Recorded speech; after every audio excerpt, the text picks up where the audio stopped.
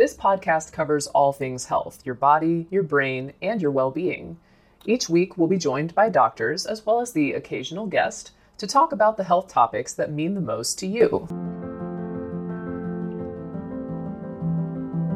Mom deserves the best, and there's no better place to shop for Mother's Day than Whole Foods Market. They're your destination for unbeatable savings, from premium gifts to show-stopping flowers and irresistible desserts. Start by saving 33% with Prime on all body care and candles. Then get a 15-stem bunch of tulips for just $9.99 each with Prime. Round out Mom's menu with festive rosé, irresistible berry chantilly cake, and more special treats. Come celebrate Mother's Day at Whole Foods Market. Hey, it's Ryan Reynolds, and I'm here with Keith, co-star of my upcoming film, If, only in theaters May 17th. Do you want to tell people the big news? All right, I'll do it. Sign up now and you'll get unlimited for $15 a month and 6 months of Paramount Plus Essential Plan on us. MintMobile.com/switch. Upfront payment of $45 equivalent to $15 per month. Unlimited over 40 gigabytes per month. Face lower speeds. Videos at 480p. Active Mint customers by 531.24 get 6 months of Paramount Plus Essential Plan. Auto renews after 6 months. Offer ends May 31st, 2024. Separate Paramount Plus registration required. Terms and conditions apply if rated PG. Another day is here, and you're ready for it. What to wear? Check. Breakfast, lunch, and dinner? Check. Planning for what's next and how to save for it? That's where Bank of America can help. For your financial to-dos, Bank of America has experts ready to help get you closer to your goals. Get started at one of our local financial centers or 24/7 in our mobile banking app. Find a location near you at bankofamerica.com/talktous. What would you like the power to do? Mobile banking requires downloading the app and is only available for select devices. Message and data rates may apply. Bank of America N.A., member FDIC. Today, Dr. Ollie Jay, professor of heat and health at the University of Sydney, is going to help us unpack what heat does to our bodies, how it harms us, but most importantly, sustainable ways that we can use to stay cool when the temperatures rise. He is doing amazing work that is going to be critical for us as the director of the Heat and Health Research Incubator at the University of Sydney. That's where he gets to simulate a whole bunch of different heat wave conditions and see the effects on the human body. My name is Professor Ollie Jay, and I am Director of the Heat and Health Research Incubator in the Faculty of Medicine and Health at the University of Sydney in Australia. Great. And while we're talking, is it okay if I call you Ollie? Of course, yeah. That's the formalities are definitely not necessary, but thank you for checking. Okay, wonderful. Here is a quick word from our sponsor. We take this few seconds off to inform you, our valued loyal listener, about the best health and fitness podcast shows from the Nespod Studios. Join us as we give you the best of the best health and wellness updates you can rely on for the treatment of chronic health problems. Classic functional medicine back to basics health tips and special updates from the best doctors in the United States of America. Check out this health and wellness podcast shows. Explore Health Talk Weekly, Healthy Lifestyle Matters, Excellent Health Digest, Healthy and Free Daily, and last but not least, Weekly Health and Fitness Corner. Also, check out Nasty Boy CC, the truest story never told fiction podcast, for that real life on the go experience with the 27-year-old golden boy, who made our guest invite #1 list. He tells us about his story as it happens in real time and in real life. It's Nasty Boy CC, the truest story never told. Go get a load of that happiness, because happiness is healthy as we know it. Join us every week as we continue to provide you the best of health and fitness wellness updates from around the globe. Enjoy the show.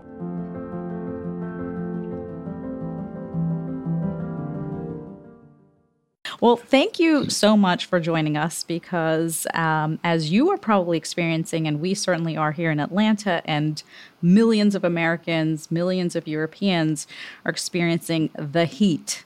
So I would love to hear from you as a climate scientist and physiologist about what we know about how our bodies handle the heat. What are we supposed to be doing when it gets hot? Sure, yeah. So there's a variety of things that are going on in the human body, and some of them might be a bit of a surprise to some of your listeners, because I think traditionally it's tempting to think that the main problem is overheating leading to heat stroke. And that is one of the mechanisms, of course, by which people get sick and ultimately potentially even die during extreme heat events. But it's actually not the main cause of mortality and morbidity during heat waves. So I'll break it down into mainly 3 different pathways through which people predominantly get sick during extreme heat exposure. So we'll start off with that first one, which is the obvious one, heat stroke. So the main mechanism is it comes down to the fact that we redistribute blood around the body when we get hot. So we have this process called a cutaneous vasodilation, where the blood vessels in our skin open up and we redirect a lot of blood away from the body core towards the skin to try to help support heat dissipation to the surrounding environment. Now, as a consequence of that, because we've only got so much blood inside the body, we would, if we didn't have any other compensatory response, we would have a reduction in blood pressure, which would lead to things like syncope, etc. So in order to try to defend against that, what we need to do is elevate our cardiac output, so the amount of blood that we pump around the body every minute. And the main way in which we achieve this, because our stroke volume, so the amount of blood that we shift with every beat of the heart, remains the same, maybe a little lower, is through upregulating our heart rate. And of course, if we are asking our heart rate to beat more times per minute, this requires the cardiac myocytes, so the muscle cells of the heart, to contract more often every minute, and that requires oxygen.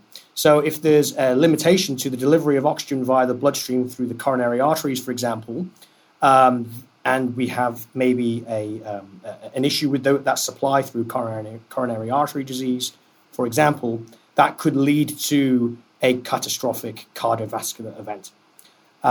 So this is probably why we think from a physiological perspective, why we see a greater number of people with cardiovascular disease falling ill or dying during extreme heat events. It's not necessarily because they overheat, their core temperature necessarily goes much higher, but we have this kind of this cardiovascular failure. So that's different from heat stroke. That's a great point. So I think that's so important for us to all realize, is that when we think the temperature's getting too hot for us, we think we are going to overheat. And that's the main way that people get sick from heat. But what you're pointing out is really that when we are kind of set to live at this Goldilocks temperature, we work hard to stay in that range. And whether it's too hot or too cold, our body has to work to deal with that, to keep us there. That's exactly right. So what we're seeing with with the signal that we see in people with cardiovascular disease falling ill during extreme heat events is that we think it's more of a function of the way in which we try to defend body temperature autonomically through our basic thermoregulatory processes that then elicit different types of strain. And in this case, it's eliciting excess cardiovascular strain. And if there's an underlying infirmity of the cardiovascular apparatus, then that becomes problematic. But this is not to be confused, of course, with heat stroke. So if I then go on to the next component, is people really overheating with heat stroke. So it comes from the same underlying processes that we have this redistribution of blood towards the skin. And then the secondary effect of that is that we have a reduced blood flow to the gut. So if we have a reduced blood flow to the gut, you have a reduced delivery of oxygen to the epithelial layers of the gut. And when that's coupled with high local tissue temperatures, what physiological studies have demonstrated is that we start seeing an increase in gut permeability. So things like endotoxins, which are residing inside the gut, which are meant to stay in there, when we have this reduction in blood flow because we're very hot and we're trying to defend against body temperature, and we have increase in local tissue temperature, these endotoxins start leaking out of the gut. They enter the circulation, and that might then set off a cascade of effects, which ultimately may lead to coagulation around the body, multiple organ failure, and ultimately death. So that's what heat stroke is. And that's really two things. It's, again, this redistribution of blood flow. There's also the very high tissue temperatures that we see in the gut. I think this is so important because even having gone to medical school, I don't think we're, really taught to think about heat stroke at certain temperatures. People come in and we're really taught about what you should do, what we need to do to sort of reverse damage, to protect the life.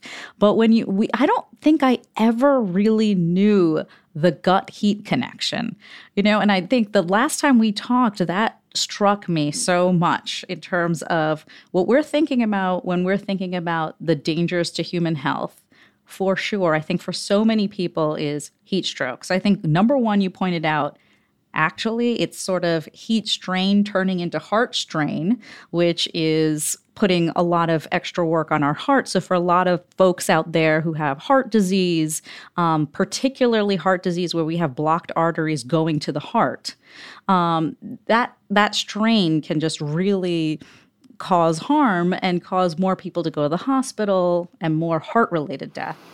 Exactly and then right, the second piece, I just find we always think about our guts now and our mental health. We think about our gut linked with so many other processes. And I think that it's really important for us to realize how when we're sending blood to our skin to help us cool down, that core part of our body is actually overheating and then breaking down. And all of that, like you mentioned, the endotoxins that are meant to stay in that, they're not supposed to come into our blood system. And then they do. And then that's what sets off this whole cascade of heat stroke. So I just never knew that. Yeah, and to be fair, a lot of this evidence has been generated by physiologists who specialize in this particular area. And a lot of these findings are relatively new in the last decade or so. And so I had the good fortune of being invited to be a co-author on a recent review article in Nature Reviews Disease Primers that was led by Rezak Boushama, who is a world-leading expert in heat stroke, alongside my colleague Lisa Leon, who's based in the United States, and other co-authors as well. And that review paper really nicely breaks down all of these kind of physiological components. But because Rezak is a physician as well, it's nicely written because it provides it from the perspective of practicing physicians, which I think is a really important component. And we talk in that review article about the difference between classic heat stroke and exertional heat stroke as well, and the different types of people that are vulnerable to those types of versions of heat stroke. Even though the underlying mechanisms are ultimately very similar, the pathways are quite different, and therefore different people are vulnerable to it. So I would love to talk about that. I think that's a key point because we think about people being vulnerable to the heat. And so a lot of people think, well, I'm not vulnerable because I have air conditioning, or I'm not vulnerable because I'm young and I don't have any underlying health conditions. So let's break that down a little bit. Yeah, definitely. So the best way to think about vulnerability to the heat is that we have a certain heat exposure, let's say, and we have a combined adaptive capacity to cope with that heat stress. And we can break down that adaptive capacity into two primary components. There's the physiological adaptive capacity and then the behavioral adaptive capacity. So if we think about the physiological adaptive capacity to start off with, that's like what our thermoregulatory function is like, whether there's any impairments to our ability to sweat. We haven't talked about sweating yet, and that's something we should get onto a little later on because it's very important. So things like that. So that's the physiological capacity to cope with heat stress. There's also the cardiovascular and renal components of that, which we've touched on already. And then the behavioral capacity really kind of focuses on the type of adaptive behavior that we can engage in. And that may be something as simple as turning on an air conditioning unit.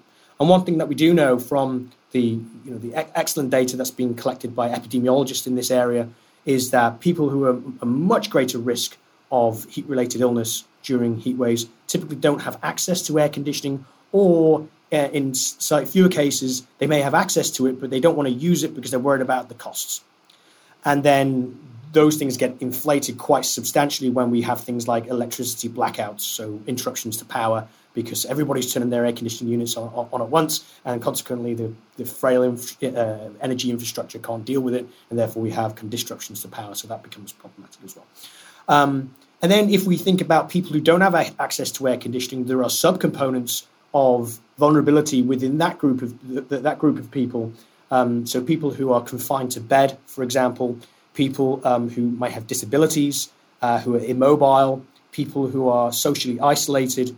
All of these things are additional risk factors because they impair our ability to behaviorally adapt to a hot environment, which essentially means trying to take action to reduce the heat stimulus through differences in behavior. They may be personal cooling strategies. They may be seeking out an air-conditioned space if you don't have air conditioning in your own home, etc. So that's really how we kind of break it down. Yeah, I think that is a really so interesting because so one, we're thinking about exposure. So as temperatures rise, and your papers, you had a set of papers in the Lancet with. Here is a quick word from our sponsor. We take this few seconds off to inform you, our valued loyal listener, about the best health and fitness podcast shows from the Nespod studios. Join us as we give you the best of the best health and wellness updates you can rely on for the treatment of chronic health problems. Classic functional medicine back to basics health tips and special updates from the best doctors in the United States of America. Check out this health and wellness podcast shows. Explore Health Talk Weekly, Healthy Lifestyle Matters, Excellent Health Digest, Healthy and Free Daily, and last but not least, Weekly Health and Fitness Corner. Also, check out Nasty Boy CC, the truest story never told fiction podcast, for that real life on the go experience with the 27-year-old golden boy, who made our guest invite #1 list. He tells us about his story as it happens in real time and in real life. It's Nasty Boy CC, the truest story never told. Go get a load of that happiness, because happiness is healthy as we know it. Join us every week as we continue to provide you the best of health and fitness wellness updates from around the globe. Enjoy the show.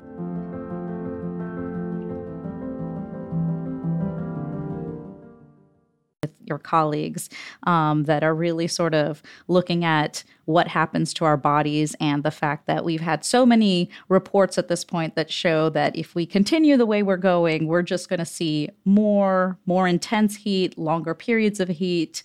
And so if we continue down that path, one, there's a higher risk that we're going to be exposed to this high level of heat, regardless of who we are. And then we kind of have this sort of like, we're kind of balancing what we internally can manage ourselves with, like you mentioned, our physiology, and then what we can manage because of external factors like just our ability to get out of the heat.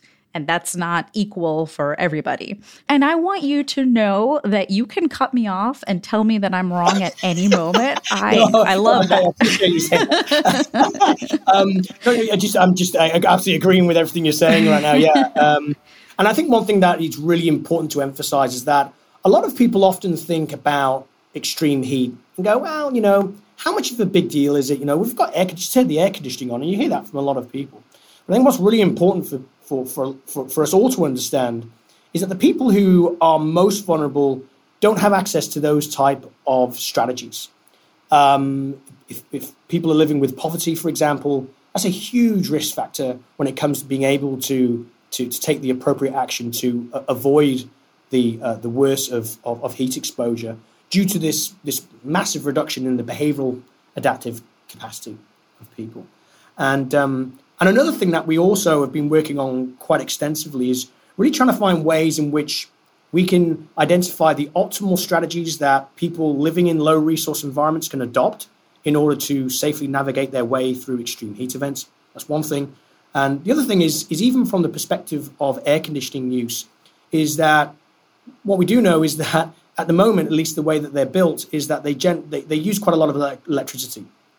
And if you use a lot of electricity in most places, so I live here in Australia, and the vast majority of the electricity that is generated here is generated by coal-fired power plants.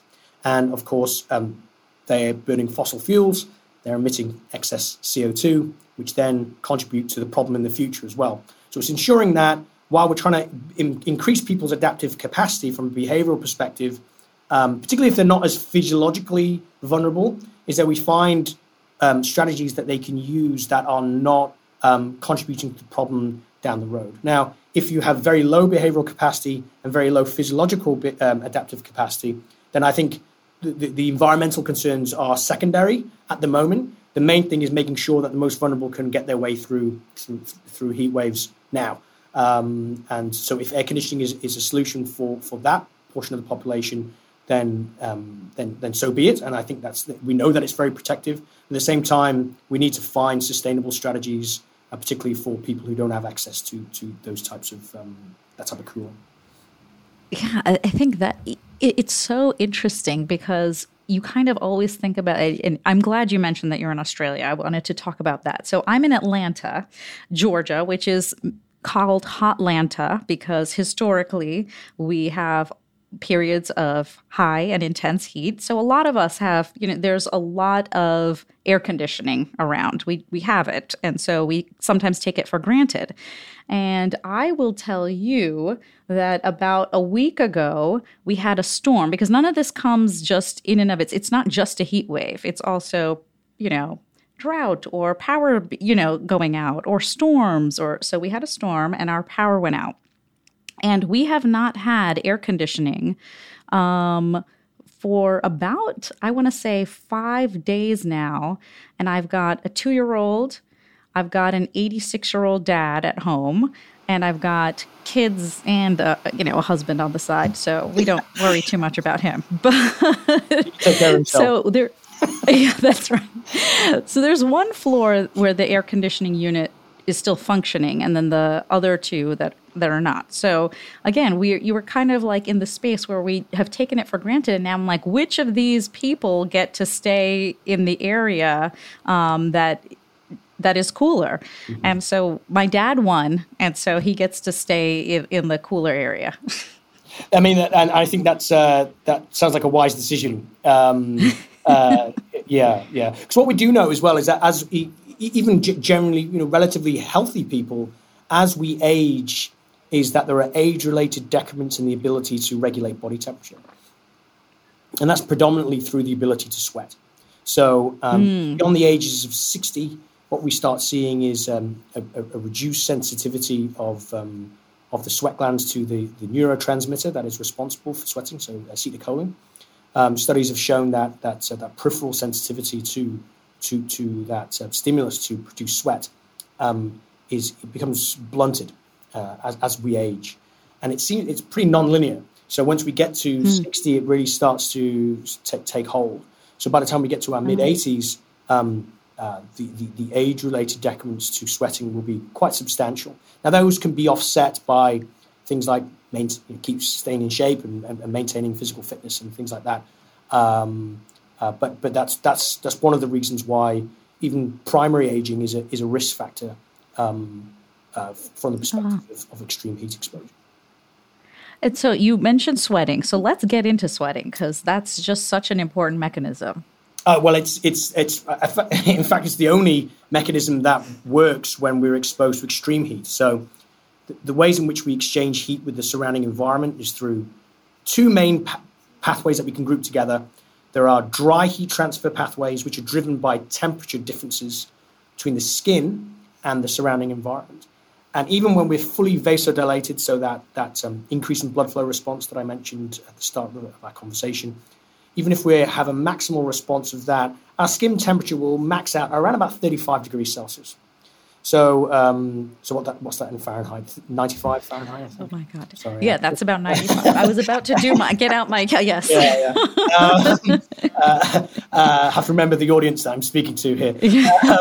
So if ambient temperature exceeds that skin temperature, our ability to lose heat via those dry heat transfer pathways, so radiation, convection, they end up being reversed. So we actually start gaining heat via those pathways. Plus, we're generating heat inside our body because we're alive and our cells are using energy, and heat is generated as a byproduct of cellular metabolism.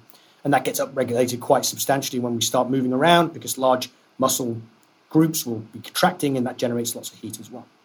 So that leaves only one pathway left to actually lose heat to the environment, and that's the pathway of evaporation. So that is why we have evolved to be quite good at sweating, because our sweat glands will produce sweat, it will sit on the skin surface, and it's the evaporation that helps us cool down. It's not the production of sweat that cools us at all, it's the evaporation of the sweat. And that's the driving force for that evaporation of sweat is dictated by a couple of things. The main thing is the humidity difference between the skin and the air. So we've got high skin humidity because we're sweating, so it's wet. But if the air has a lot of moisture in it, that means that that driving force for the evaporation of sweat from our skin gets suppressed. And that's why when we have a warm environment that's above 35 degrees Celsius, 95 degrees Fahrenheit, and if it's humid, that's why it becomes so uncomfortable and such a problem. Because the only way in which we can cool ourselves is through evaporation, yet that sweat can't evaporate. So there's a couple of things that we can do. We can start increasing airflow across the skin surface to try to promote the evaporation of sweat. But the thing is, then you've kind of got the competing effects of adding extra convective heat to the body, and how that balances with extra evaporation. But we've done several physiological studies demonstrating that things like electric fans, for example, that are much cheaper and cleaner to operate relative to air conditioning, they can be used quite safely up to at least 100 degrees Fahrenheit, maybe a little higher than that, especially if it's humid. And that kind of goes against actually a lot of the public health guidance that's out there from organizations such as the Centers for Disease Control, the World Health Organization. So we're trying to urge those organizations to reconsider the guidance around things like the use of fans during heat waves, because they really offer the most vulnerable quite an accessible and easy to use solution that they're currently being told not to use. And I don't want to sort of knock you off your train of thought, but I think that's really important for people that are out there who are sort of, that we've heard that there's a threshold beyond which we should not be using fans because they can be dangerous. So I think the key point here is that above, around 100 degrees Fahrenheit, a fan, especially if it's really humid, a fan is actually going to be really potentially helpful. And we've demonstrated that quite repeatedly in different studies. So we've demonstrated up to 39, 40 degrees Celsius, so that's about 102 to 104 Fahrenheit. I did my homework on my Fahrenheit scale. Thank you for doing that. We show that with high humidity environments, the fans do just again always prove beneficial. They keep core temperature lower. They reduce the cardiovascular strain, which is really important. The only trade-off is that it does increase your sweat rates a little bit more. So if you don't replace those fluids with extra water, then it will accelerate dehydration. And we haven't talked about dehydration yet, and it's something that we should touch on a little later on. But as long as you're using those devices and you're drinking an extra glass of water every hour or two, should be enough to ensure that the dehydration doesn't get aggravated by these devices. Here is a quick word from our sponsor. We take this few seconds off to inform you, our valued loyal listener, about the best health and fitness podcast shows from the Nespod studios. Join us as we give you the best of the best health and wellness updates you can rely on for the treatment of chronic health problems. Classic functional medicine back to basics health tips and special updates from the best doctors in the United States of America. Check out this health and wellness podcast shows. Explore Health Talk Weekly, Healthy Lifestyle Matters, Excellent Health Digest, Healthy and Free Daily, and last but not least, Weekly Health and Fitness Corner. Also, check out Nasty Boy CC, the truest story never told fiction podcast, for that real life on the go experience with the 27-year-old golden boy, who made our guest invite #1 list. He tells us about his story as it happens in real time and in real life. It's Nasty Boy CC, the truest story never told. Go get a load of that happiness, because happiness is healthy as we know it.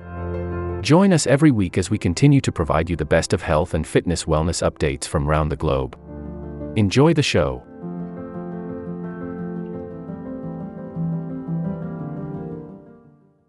Now, with this said, what we do know is that from our studies is that once temperature goes much higher, particularly if it's very dry. So I'm thinking of environments like in the United States, Southwest, for example, where it can be very hot and arid. What we do know is under those circumstances, fans are detrimental. And we've seen quite dramatic responses demonstrating that. Aggravation of cardiovascular strain, aggravation of a greater rate of heating when using these fans relative to not using these fans. But that's under conditions where it's kind of 45 degrees Celsius, so that's about 110, 112 Fahrenheit, maybe a little higher than that, and very dry, so less than 10% relative humidity. And under those situations, what's happening is you're blowing hot air on the person. It doesn't accelerate evaporation because all the sweat evaporates anyway because it's so dry. So that driving force for evaporation is really quick. But you're still adding the extra heat to the body. So it's kind of this trade-off between temperature and humidity. That's where people kind of talk about the convection oven, where you're sort of like heating yourself with that's exactly the right, high heat. Yeah. So and I think that's probably where the initial guidance came from. It's this analogy of being in a convective oven. But I think it's really important to recognize that humans sweat as opposed to a turkey in an oven that just sits there and cooks. Humans sweat, and you can accelerate the evaporation of that sweat with extra airflow. So we need to take that into account when we're thinking about recommending these different strategies. Wow, that is really helpful. And I'd love to talk about dehydration, because I think that's another thing where a lot of people will say, well, if you just keep drinking water, you'll be fine. It doesn't matter what's going on. So talk us through dehydration and how you recommend sort of thinking about it. Sure. Yeah. So dehydration is obviously an important component. And I'll just describe maybe first how dehydration impacts the body. So I've described two pathways with which people can get quite sick when they're exposed to extreme heat, the cardiovascular strain component and then the heat stroke component. And both of those can get aggravated if we are chronically dehydrated. In both cases, it's due to the fact that if we're losing body water and we're not replacing it, not just through drinking, but also absorbing that extra water that we're drinking, which is an important consideration, is we have a shrinking, a reduction in our blood volume. So if you're reducing that blood volume, that puts more strain on the heart to move a fixed amount of blood around the body every minute, of course, because stroke volume goes down with the reduction in blood volume, and it makes that vasodilatory response more difficult as well. So it can aggravate heat stroke as well. So and then the other way in which dehydration can chronically affect human health during extreme heat exposure is also through its impact on the kidneys as well. So one of the signals that we see in the epidemiological literature is an increase in or a greater risk of negative health outcomes in people with renal disease. And we think that is due to, if we have chronic dehydration, then that will increase renal strain, and that can increase the risk of chronic kidney disease, particularly if people are exposed to heat stress in a repeated way. So there's some pretty decent evidence that's coming out demonstrating early onset chronic kidney disease and ascribing that to multi-day heat exposure, particularly in settings where people don't have access to clean water. So then they're chronically dehydrated every day at work. They then don't fully rehydrate when they go home. They then start work dehydrated the next day. And then it's just this cumulative aggravation. And if that keeps on happening, then that can lead to these repeated insults on the kidney, which ultimately impair kidney function, then can lead to chronic kidney disease. Now, in those settings, those studies haven't quite been able to uncouple the heat effect alone and the dehydration effect alone relative to other factors that might be in that environment. But I think it's pretty plausible to consider the impact of dehydration on renal function. This will conclude the episode. Thanks for tuning in. If you like what you hear, please leave a comment and subscribe. Thank you.